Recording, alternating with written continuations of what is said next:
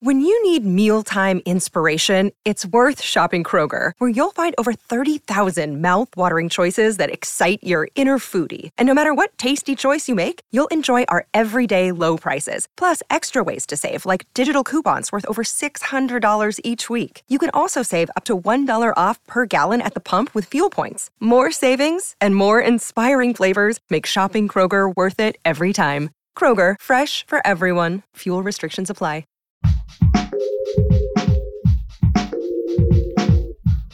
What if you could become a better person, not by working harder, but by taking one small step a day? And not because you're a bad person now, but because there's something inside you that's ready for more. How to Be a Better Person gives you one tiny step a day you can take to be the person you want to be. My mission? To help you live your best life. Hello, and welcome to How to Be a Better Person with me, Kate Hanley. It's great to have you here. This week on the podcast, we are going to check back in on how our desire to be a better person around race and our efforts to educate ourselves on how to be anti-racist are going. After all, since last summer, when we were in a frenzy buying up books about race, a lot has happened.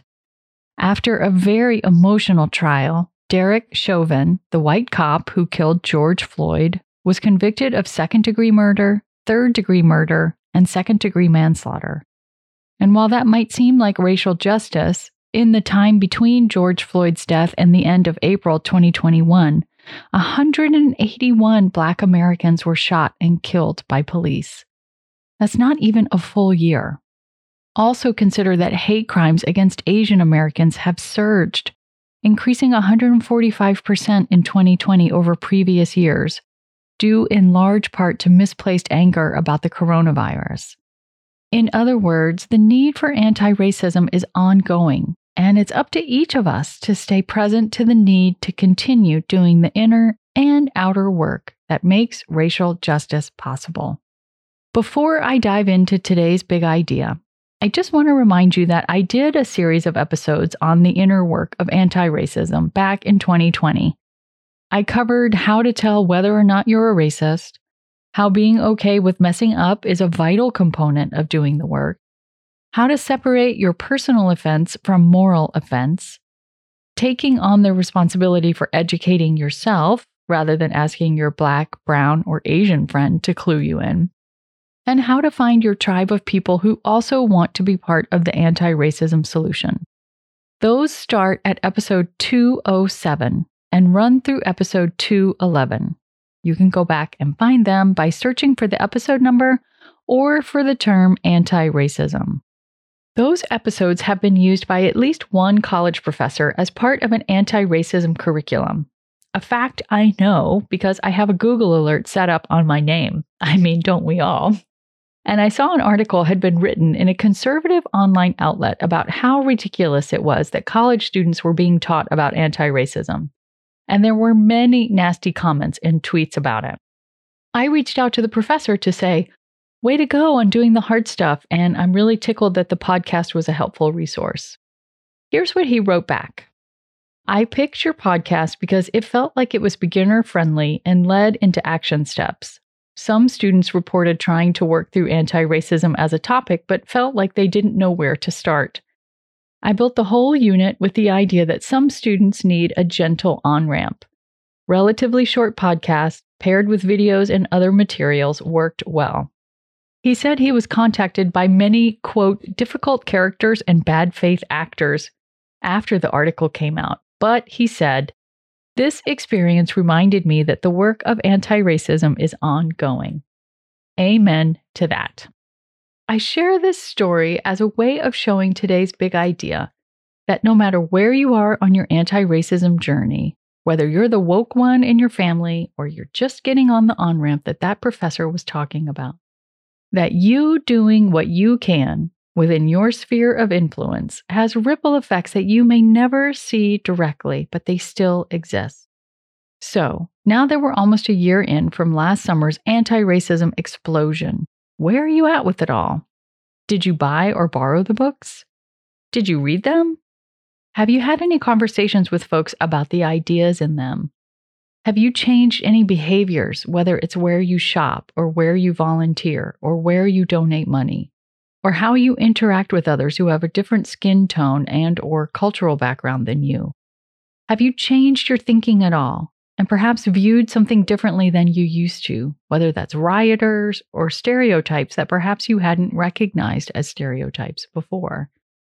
Or was it more like a fad that's already faded, like cargo pants or skinny jeans? Your tiny assignment is to think back on the last few weeks, months, and year and check in on how your thoughts, feelings, emotions, and actions have either supported or ignored diversity, inclusion, and anti-racism. This isn't about raking yourself over the coals or beating yourself up. It's just about observing and taking stock. If you feel you haven't done all that much, know that doing this tiny assignment is a step in the right direction. After all, self-awareness is a form of action, which is a quote from Dr. Frederick Bryant, who was, before his death in 2016, a diversity and inclusion expert and educator at Temple University in Philadelphia.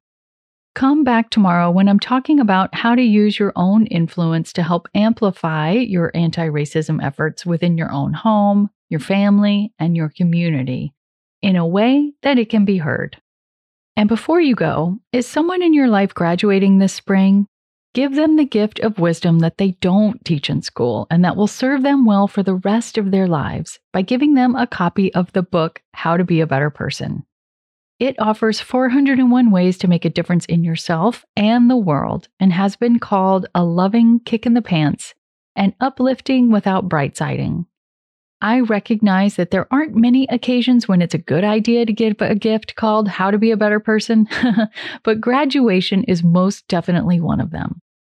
How to Be a Better Person is available wherever books are sold, and if you'd like to give a signed copy as a gift, use the Contact Kate button at beabetterpersonpodcast.com to send me the graduate's name and your address so that I can send you a personalized bookplate that you can attach to the inside of the cover. Thanks for listening to How to Be a Better Person. Our theme song is Left for Deadish by Junior85. The podcast is mixed by Sound Advice Strategies. If you liked what you heard in this episode, share it with someone you think would like it too. Your voice matters. Also, How to Be a Better Person has an official newsletter that sends the past 7 episodes, a sneak peek of the week ahead, and one well-chosen meme to your inbox every Saturday morning. Sign up at beabetterpersonpodcast.com and click on Get Podcast News. I also love to hear from listeners. I love it. Send me an email by clicking on the Contact Kate button at beabetterpersonpodcast.com. Tweet me at Kate Han, Katehan, or find me on Instagram at Kate Hanley Author. I look forward to connecting with you.